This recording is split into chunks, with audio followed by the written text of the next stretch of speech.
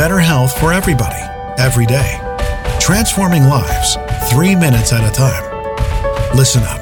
This is your daily health tip from The Good Company.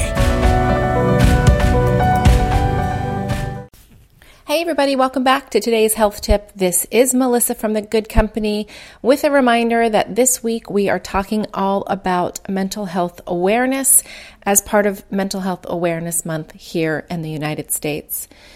And I also want to remind you as you listen this week that the person that I'm talking to is somebody who struggles with low levels of mental disorder, perhaps mild depression or some anxiety, usually around something specific. But if you are finding yourself suffering and really needing help but not knowing how to reach out, I suggest you first start with a good friend. If that's not possible, there are hotlines. You can Google depression hotline or anxiety hotline. There will be someone to answer your phone call. Or perhaps seeking out a therapist of your own.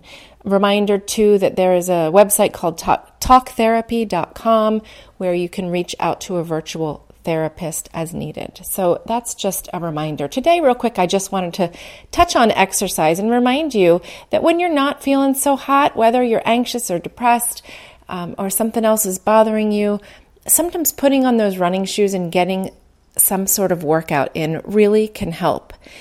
Your body releases something called endorphins when you work out.